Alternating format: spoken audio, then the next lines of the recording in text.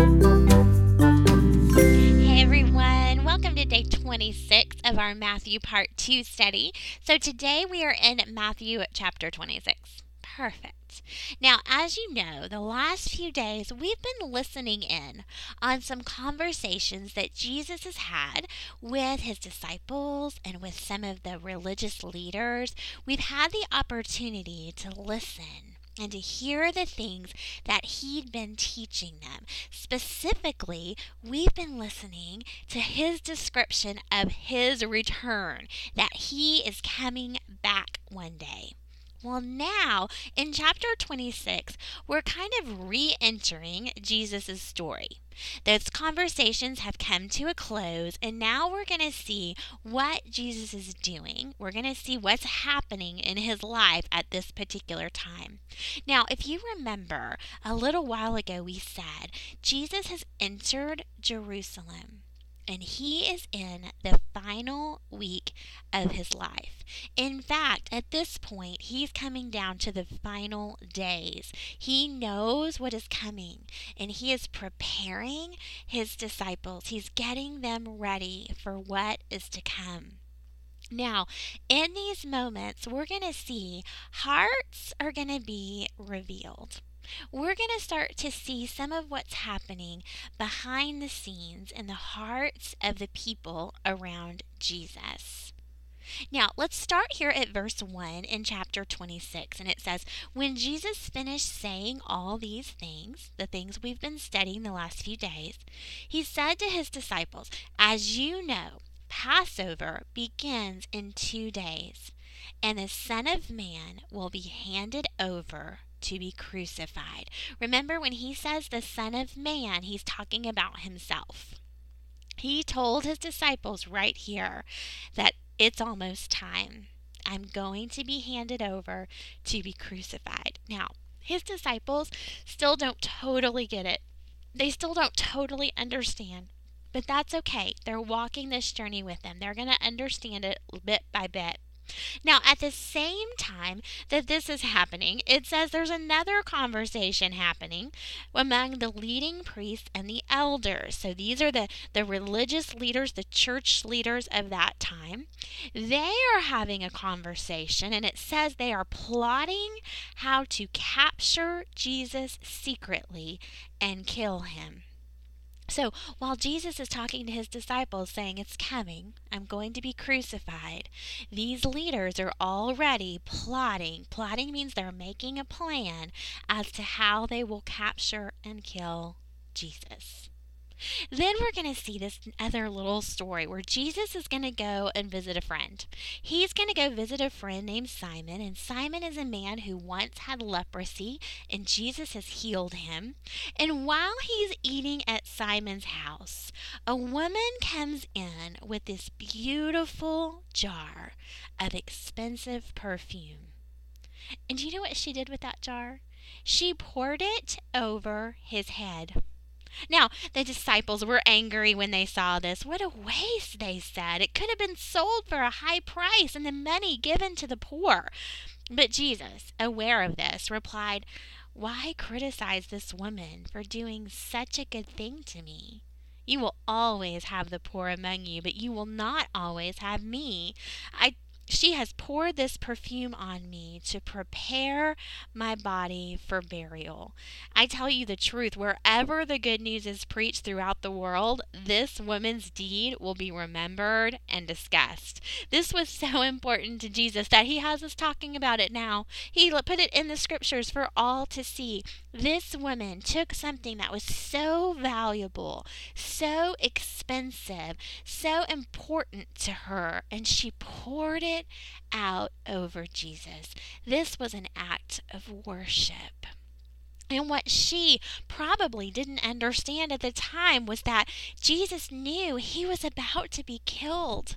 And what Jesus says to his friends is that what she's done is a beautiful act of worship. In fact, this perfume is preparing my body for burial. Wow. So we see this woman's heart revealed, her worship overflowing for Jesus. Now, verse 14, we're going to learn a little bit more about Judas. This says, Then Judas Iscariot was one of Jesus' 12 disciples, went to the leading priest. Remember, the priests are plotting how they can capture and kill Jesus. And he asked them, How much will you pay me to betray Jesus to you? And they gave him 30 pieces of silver. From that time on, Judas began looking for an opportunity to betray Jesus. So we saw the beautiful heart of this woman who worshiped the Lord with the best that she had. And now we see the heart of Judas. Judas was one of Jesus' friends. He was one of the 12 that walked closely with Jesus. And Judas agreed to betray him for 30 pieces of silver. We see his heart revealed. And we're starting to see the pieces coming together that will lead to the death of Jesus. Now, the final piece that I want us to look at is called the Last Supper. And it's called that because this is the last meal that Jesus and his friends will eat together. And it's not just any meal, it's a very important one. So let's look at what it has to say. It says, On the first day of the festival of unleavened bread, the disciples came to Jesus and asked, Where do you want us to prepare the Passover meal for you? As you go into the city, he told them, you will see a certain man. So tell him, the teacher says, my time has come, and I will eat the Passover meal with my disciples at your house.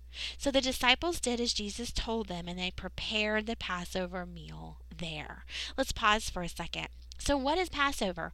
Passover is a huge holiday in the nation of Israel. Among this group of people in Jerusalem, this is a holiday that the people celebrate.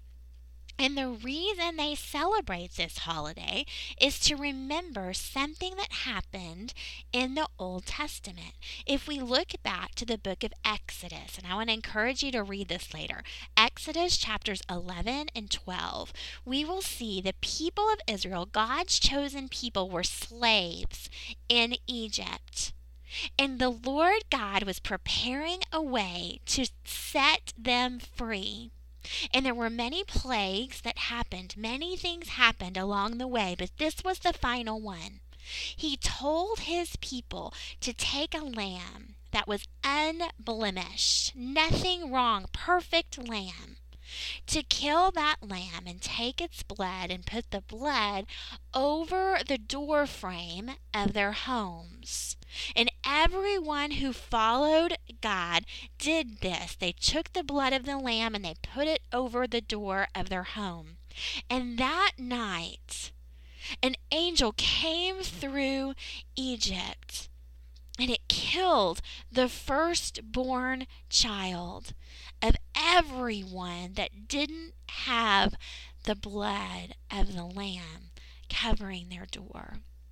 The blood of the lamb saved the people. It allowed death to pass over them. So the people of Israel are celebrating that the Lord saved them. And this is the meal, this is the celebration that they're sitting down to with Jesus. And I want you to see what happens. That evening, as Jesus sat at the table, the first thing he did is he lets his friends know, one of you will betray me. And Judas, the one who will betray him, says, Rabbi, am I the one? And Jesus said, yes, you have said it. And as they were eating, Jesus did something so important. He broke the bread. He prayed over it. He broke it. He gave it to his disciples and he said, take this and eat, for this is my body. And then he took a cup of wine and he gave thanks to God for it and he gave it to them and he said, each of you drink from it, for this is my blood, which confirms the covenant between God and his people. It is poured out as a sacrifice to forgive the sins of many. What he's explaining, what he's trying to show his disciples is how the Old Testament, the story of the Passover lamb in the book of Exodus, was always about him. Remember, the Old Testament has been pointing forward to Jesus, because Jesus will be the ultimate Passover lamb. The blood of Jesus will be poured out. His body will be broken like that bread was broken. Why? Because he will be the sacrifice for our sins. He will pay the payment for our sins. He will make a way for us to be free and to be his forever. Let's celebrate that today. God, you are good. We thank you for sending Jesus. Lord, as you just reveal our hearts and who we truly are and what we really believe, God, I pray that you would just grab hold of us, that we would see that you provided a way through Jesus Christ for us to be made clean, for us to be set free, and for us to be yours forever. Thank you, Lord. It's in Jesus' name we pray. Amen.